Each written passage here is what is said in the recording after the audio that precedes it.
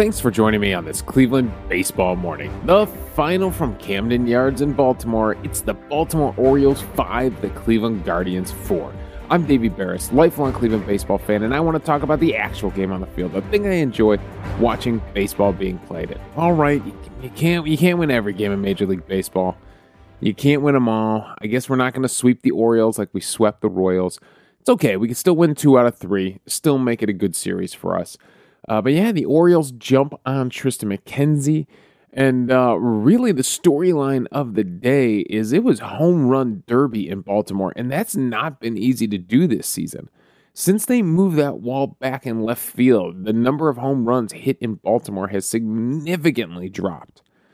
And the Guardians hitters decide, they don't mess around with left field. Both of our home runs are hit out to right field. In fact, Odor's was hit out to right. Yeah, only one. Hayes is the only one that hits a home run out to left field. And surprisingly, it was a line drive that just kept going and carried that wall. So let's get into it a little bit. Let's get into the details of all 5 home runs hit yesterday, plus the Guardians' other scoring opportunities, some that came to fruition, some that didn't come to fruition. And, we had a chance to get back into this game. We definitely had a chance to salvage this game. It just couldn't come up with the big hit in the 5th inning or the 8th inning when we needed it. And unfortunately, we peter out, with a 4-5 loss. So let's talk about the home runs, because that's the big storyline to kick off the game. I mean, we basically trade home runs in the first 2-3 innings here. So Jose Ramirez, first inning, first pitch swinging, he gets a home run. He actually hits this one pretty high. He gets under it a little bit. It's a 35-degree launch angle. It's 372 to the front row in right field, just to the left of where the big scoreboard is, where the big wall is there in Baltimore. So into the stands there. Some guy tries to make a catch with his hat. That was an epic fail. But he hits at 101.4 mile per hour exit velocity, and it's enough to carry that wall. It's a first pitch fastball to Jose Ramirez, a little bit out over the plate, but Ramirez is able to turn on it. I don't know why they went first pitch fastball on Jose Ramirez. I know you're trying to get ahead of a guy. I know you think pitching from ahead is going to help you against Jose Ramirez, but with nobody on base there, to come right at Jose is asking for some trouble. And of course, they would end up walking him twice in this game after he does this. But then Trey Mancini comes up in the bottom of the first for Baltimore. And hey, Mancini is a good hitter. You got to be careful with him, and just like you got to be careful with Ramirez. And Mancini first pitch swinging as well. He gets a four-seam fastball. Now, the difference between the home runs that Tyler Wells gives up for Baltimore and the home runs that Tristan McKenzie gives up for Cleveland, Wells' pitches were down at the thighs. I think it was just some good swings by Guardians hitters. The ones that McKenzie gives up here to Mancini and we'll see to Hayes are meatballs. I mean, this is just below the letters. This is at the stomach. This is middle of the plate. You cannot ask for a better pitch to launch as a hitter. So first pitch, 92 mile per hour fastball right down the pipe, and he turns on it 107.6 miles per hour out to center field, 28-degree launch angle, 438 feet. No doubt about it, home run. I mean, no expected batting average is 1,000. No doubt about it, home run. So Mancini ties things up, but hey, Cleveland bounces right back. Andres Jimenez comes up with 2 outs. This time it's a second pitch. He throws him a changeup down below the knees that he lays off for ball 1. Then he comes with a fastball down and in. And Andres Jimenez does a good job, quick hands. We'll see this again from a lefty hitter, except for Baltimore, Runa and Odor. Quick hands on a pitch down and in. It's a 95 mile per hour fastball. He catches it, 109.3 mile per hour exit velocity, 34-degree launch angle, 418, a little bit more, no doubt about it, than Jose Ramirez's was. Jose Ramirez's was a fly ball that carried the wall. This was a home run. He puts it out to the street in right field. He's going to get himself a little plaque in the ground, which is cool. It's cool that they do that they mark the spots where the balls have left the stadium there. That's a fun little thing that they can do with that short porch in right field. So he's going to have a plaque out there from his solo home run. So, all right, 2-1 lead. We answer right back. You think everything is going to be going great for you, and then we get into the third inning. And McKenzie gets himself into trouble in this one. He's got no one to blame but himself. And we've seen it before. Walks, man, can be a disaster. And it's with 2 outs, too. So Mateo grounds out to start the inning. Then we get back to the top of the order, and he walks Cedric Mullins. He walks Mancini. He's very careful to pitch around Mancini. It was clear that he did not want to walk Mullins. He wanted to attack Mullins. He kind of wanted to walk Mancini. He kind of wanted no part of Mancini in that at-bat. He gets Santander to fly out. Me and my brother were discussing this. It feels like that's a name that every announcer says differently. And then Austin Hayes comes up. Oh, man. And McKenzie just another meatball in this one. The location is almost very similar to the home run hit by Mancini, except this one is a slider. He misses with a slider down and away for the first pitch, and then tries to come back in the strike zone with a slider. But this one is, again, under the letters, dead center of the plate. Perfect launching spot for a home run. And Hayes hits it 107 miles per hour, 22-degree launch angle, 411 to the seats in left field. The set back seats in left field. I mean, it jumps to like 384 or something like that, 380, the distance from home plate, where they've now set left field back. That's pretty deep. That's got to be one of the deeper left fields in all of baseball. And Hayes clears it no problem, goes 411, had a 940 expected batting average. Yeah, no doubt about it, home run. And it's another meatball from Tristan McKenzie, unfortunately. And that slider has actually been a problem for him this season. Last year, the problem was the four-seam fastball. The run value last year on the four-seam fastball was a +6. That's not good. You want your pitches to be in negative numbers here as a pitcher for run value. They were slugging .465 off his four-seam fastball last year. Now, the slider was a little bit better. Last year was at a -1 run value. They only slugged .289 off of his slider last year. This year, flip that. The run value on his four-seam fastball is at -7, doing very well. They're slugging .310, but that's fine. You can live with that. The slider, the run value this year went from a negative number to +4. And they're now slugging .568 off of his slider. So things have kind of flipped for that slider, for that pitch. The curveball still has a negative run value of -1. They're only slugging .225 off that. But he had a hard time locating that for strikes. If we go back over to the illustrator here, it looks like there's a couple of curveballs that do catch the bottom of the strike zone, but there's a big group of them down on the plate, basically. One right down the pipe for a called strike to Santander. So he got a few in there, but also missed with a bunch of curveballs. You'll see the curveball, I think, is his best CSW pitch on the day, but not this slider. There were a couple of sliders that were just dead center of the plate, and this is one of them, and Austin Hayes destroys it for a home run. Now, the next home run would come from Rougned Odor. Now, this one is not a meatball. We talked about fast hands from the left-handed hitters. We talked about it with Andres Jimenez. Rougned Odor comes up and gets a four-seam fastball high to start the at-bat. So then he comes back with a slider to the left-handed hitter. And I'm telling you, this is at the knees. This is at the inside edge of the plate. And watching the replay, it's something I look for on the replays. This is right where Maile was set up. McKenzie hit his spot on this pitch. Somehow Odor gets the bat head down and has incredibly fast hands to catch up with this ball inside on him and hit it 102.3, 37-degree launch angle, 393 feet out there. It only had a 390 expected batting average, but it carries that right field wall, that short porch in right field, and it goes for a home run. This one, I gotta imagine that McKenzie was like, what the heck? How did that guy hit that pitch that far? How did he barrel that up? I put that exactly where I wanted to put that. How did he barrel that up? It kind of feels like, I don't know how many of you play golf, and I'm a terrible golfer. Frankly, I don't like it. But how many times have you grabbed like a short iron, right, an 8-iron or a 9-iron, and somehow you just hit the ball so squarely that you end up hitting it like 50 yards past the green, and you're like, what did I do? How did I hit the ball that far with that club? That's kind of how it feels like with Rougned Odors, because he goes down. I mean, usually when a guy goes down and gets it, they say, oh, he brought out his pitching wedge and he got a hit off this one.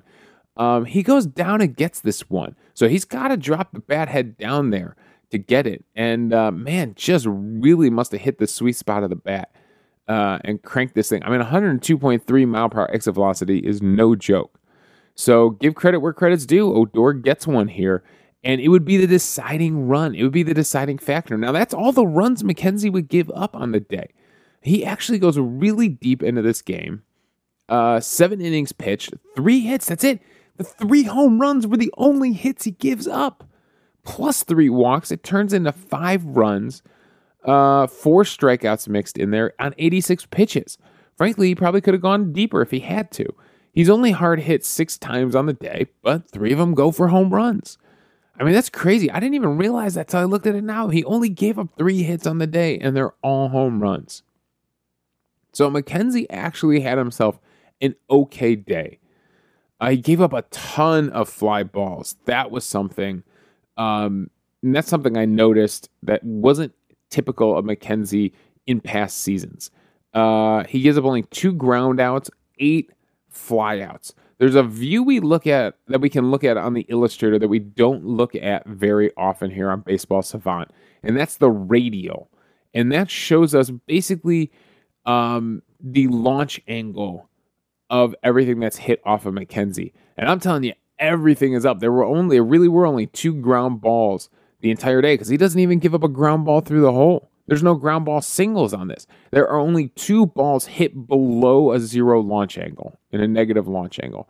Everything else, the next lowest would be Austin Hayes' home run at a 22-degree launch angle. That's the next lowest. He didn't even give up any line drive outs to infielders at like an 8-degree launch angle. The home run from Hayes is the next lowest. There's a huge group of flyouts here that were all above a 45-degree launch angle. There were a ton of pop-ups to the infield. So McKenzie was really getting them to swing underneath things here. There were a lot of fastballs up in the zone. That could be why. He was working the fastball at the top of the zone so that the slider and the curveball could have the bottom of the zone. If sometimes that feels like a pitcher can't get a handle on his pitch, and other times that is definitely intentional to work the fastball at the top of the zone. It probably makes McKenzie's fastball seem like it has more life than it really does. I mean, we've talked about the spin and the vertical drop on his fastball being good, elite stuff. And his ball stays up there. So pitching to the top of the zone, there is some benefit there. So the only one pitch that has a decent CSW number is the curveball, but he only throws it 13 times. Throws the slider 16 times, went 57 four-seam fastballs. So definitely trying to rely on his fastball here. On the fastball, he only gets 3 whiffs on 29 swings. Only 6 called strikes. It's only a 16% CSW. Now, the average exit velocity was 87.4. So some of those pop-ups and some of those fly balls definitely contributed to a lower average exit velocity off that pitch.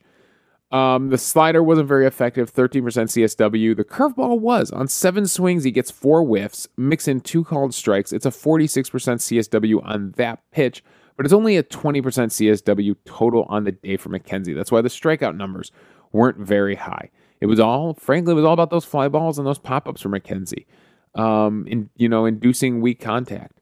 That's kind of how he, I wouldn't say survived the day because he ends up taking the loss. He ends up giving up the 3 home runs, but that's his plan. That was his plan of attack on the day. So that's what we get from McKenzie. Now the Guardians, on the other hand, they mount a comeback. They mount an attempt. The 5th inning, they give themselves a chance to score some runs.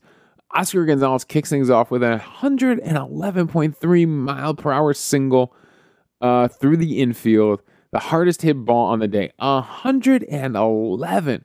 There just weren't enough hard hit balls from the Guardians, unfortunately. None for Owen Miller. Not one hard hit ball for Owen Miller. Only one from Josh Naylor, and it was his flyout late in the game. Only one from Oscar Gonzalez.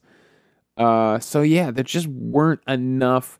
I mean, Tyler Wells, the starter, he only gave up 3 hard hit balls.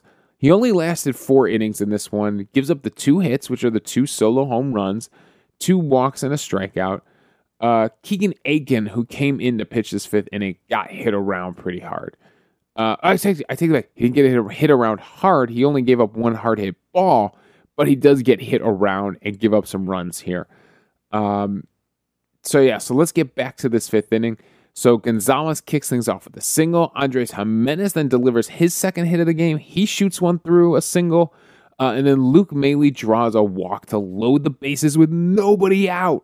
Nobody out. We're down 2-5 at this point, but we got the bases loaded with nobody out. We really can cause some damage here. Steven Kwan, unfortunately, would chop out. He only hits at 73.4 mile per hour exit velocity, so it's a slow chopper.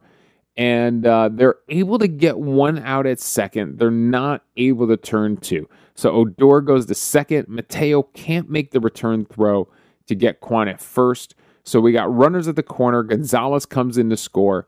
Okay, we're still set up. We're at 1 out, runners on the corner. We're still set up to have a rally here to add more runs.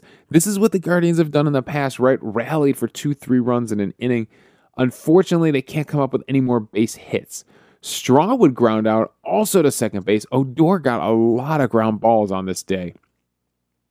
They try to tag Kwan going from first to second, and he luckily avoids the tag.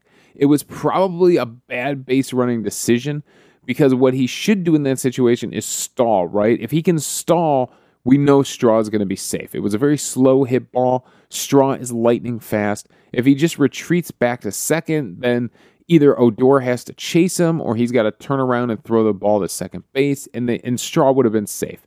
Instead, Kwan gets lucky. He avoids the tag, and Straw's the one thrown out at first base by a step. And then Ahmed Rosario, unfortunately, with a runner still on second base in scoring position, he would line out to end the threat. It was not a good day for Ahmed Rosario, as we'll see, 4 runners in scoring position. So that's it. That's all we can get out of bases loaded and nobody out. A couple of ground balls to Odor. So then the 8th inning, man, what a chance here. Steven Kwan would double, a nice shot to center field. I like Kwan using the middle of the field. He had a chance earlier in the game to get one through the infield maybe, but Mateo at shortstop has a really strong arm and nails Kwan in the 3rd inning. He's able to cut the ball off, and he's able to spin and throw and nail Kwan. It was bang, bang, but he got him at first base. He also did that to Gonzalez in the 7th inning. He got rid of the ball ridiculously fast. The transfer, I don't even know if it's the arm speed, but it's the transfer is so fast. And he gets rid of the ball, and he gets Gonzalez in the 7th inning. So some strong defense from Mateo at shortstop for the Orioles. But Steven Kwan using the middle of the field in the 8th inning, he would get a double out there. Straw would fly out to center, but it moves Kwan up to 3rd. It's a productive out. It's what he needed to do.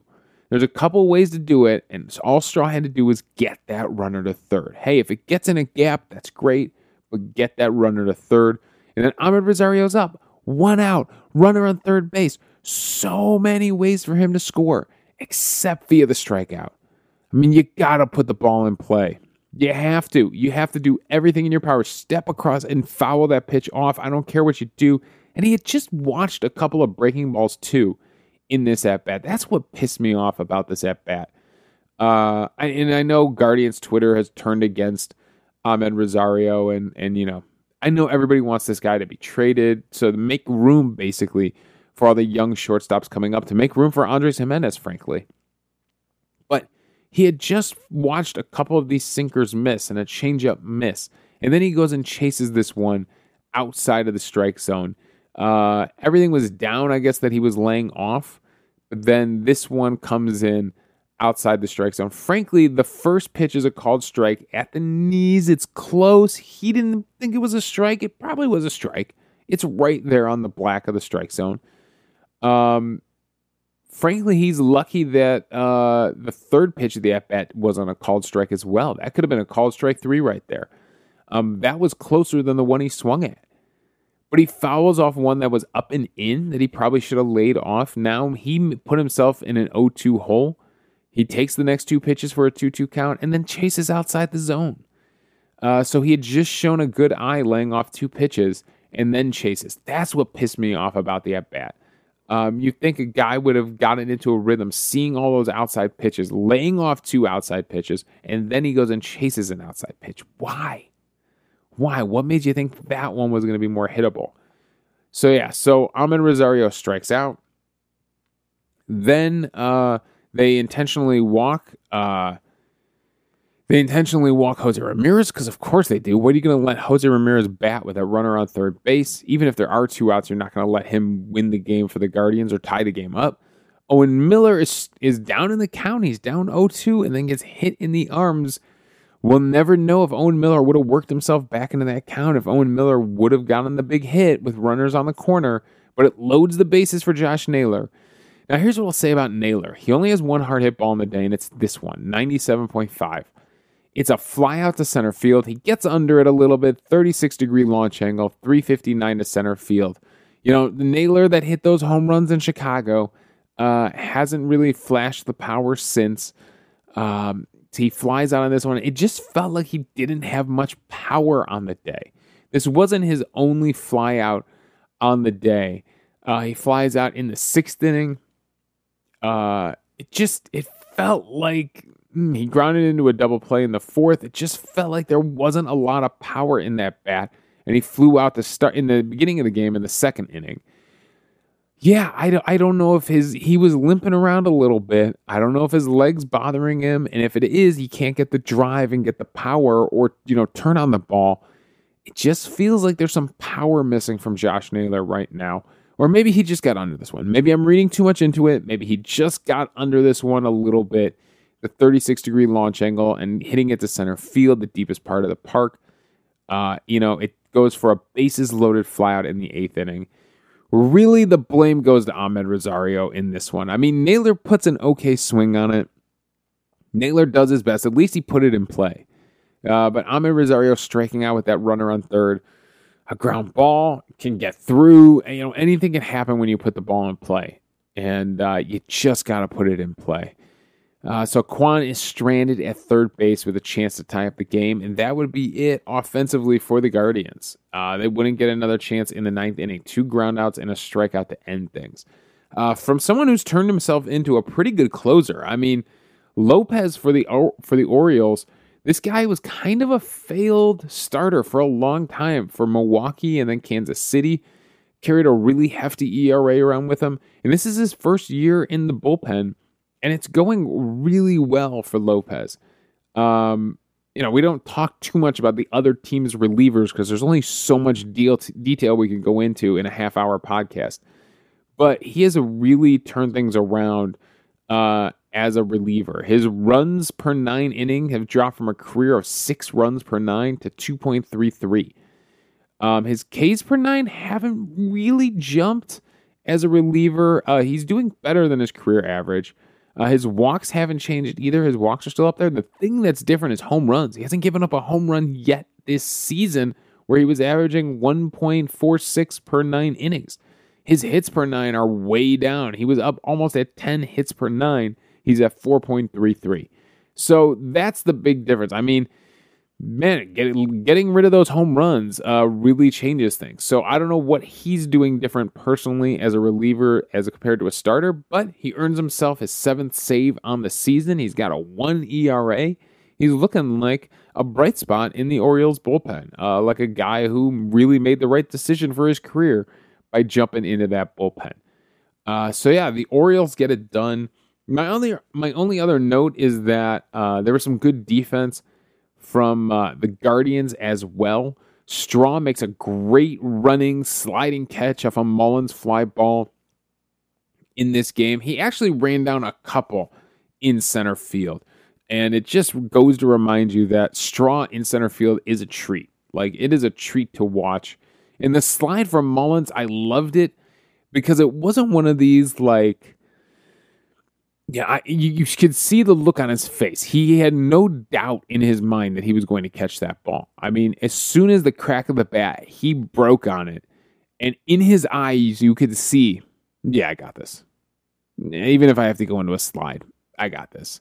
And that's a fun feeling as an outfielder. When you read the ball correctly, when you get the good read on the ball, you've got a good angle on the ball, and you could see it. You could feel it. You could feel the two trajectories are going to line up.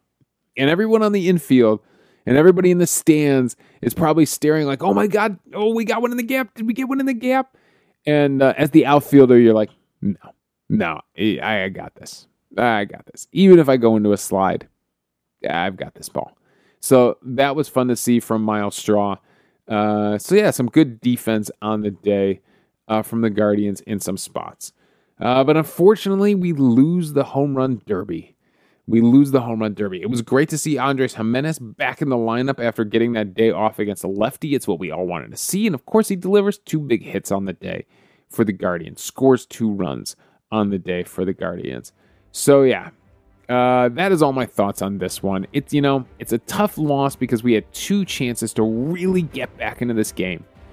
We do our best in that 5th inning. Hey, we put a crooked number up on that 5th inning. So, I gotta say, sometimes it's ugly, but they put up a crooked number. They start with the bases loaded, nobody out, and they put up 2 runs. I think that's a victory. I think that 5th inning is a victory. The 8th inning, obviously a failure. You get that runner to third, you can't get him in. So that is all my thoughts on this one. Let's go out there and finish this series off right with some day baseball today. A 1:35 start here in Cleveland, here in the Eastern time zone. We got Plesac on the mound. The Orioles have not announced a starter for this one, so it'll be a mystery. We'll see what ends up happening here. Who is going to go up against Plesac? Plesac did pitch a little better in his last start, so let's see if he can carry it over and if he can get those good vibes against Baltimore that Bieber got on Friday night. So that is all my thoughts on this one. Thanks for joining me on this Cleveland Baseball Morning. Again, the final from Baltimore. Unfortunately, yes, we lost to the Orioles. Baltimore 5, Cleveland 4. You can follow me on Twitter at Davey Barris. You can email the show at clevelandbaseballmornings@gmail.com. Let me know your thoughts on the game, and we'll discuss them on the show. Also, I'm hosting this podcast on Anchor, so if you go to anchor.fm/Cleveland Baseball Mornings, you can leave a voicemail for the show. We'll play them back on the air, respond to your thoughts, and we'll have a fun conversation amongst the fans about baseball. So thanks again for joining me on this Cleveland Baseball Morning.